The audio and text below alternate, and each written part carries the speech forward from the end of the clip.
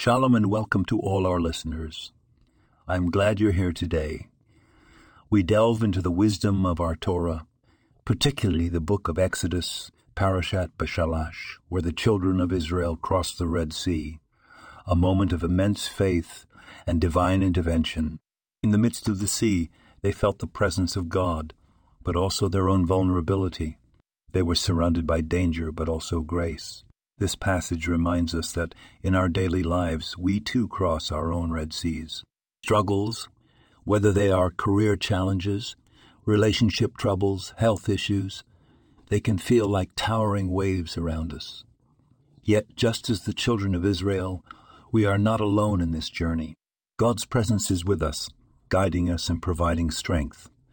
The wisdom of the Torah teaches us resilience and faith, not in the absence of trials, but amidst them, like the children of Israel, we can harness our faith to find our path through life's challenges, not around them. So, as we go about our day, let us remember the crossing of the Red Sea. Let us remember that our struggles are not roadblocks, but pathways to growth and understanding. Let us carry this wisdom and apply it in our everyday lives. Thank you for joining in today. This podcast was produced and sponsored by Daniel Aronoff.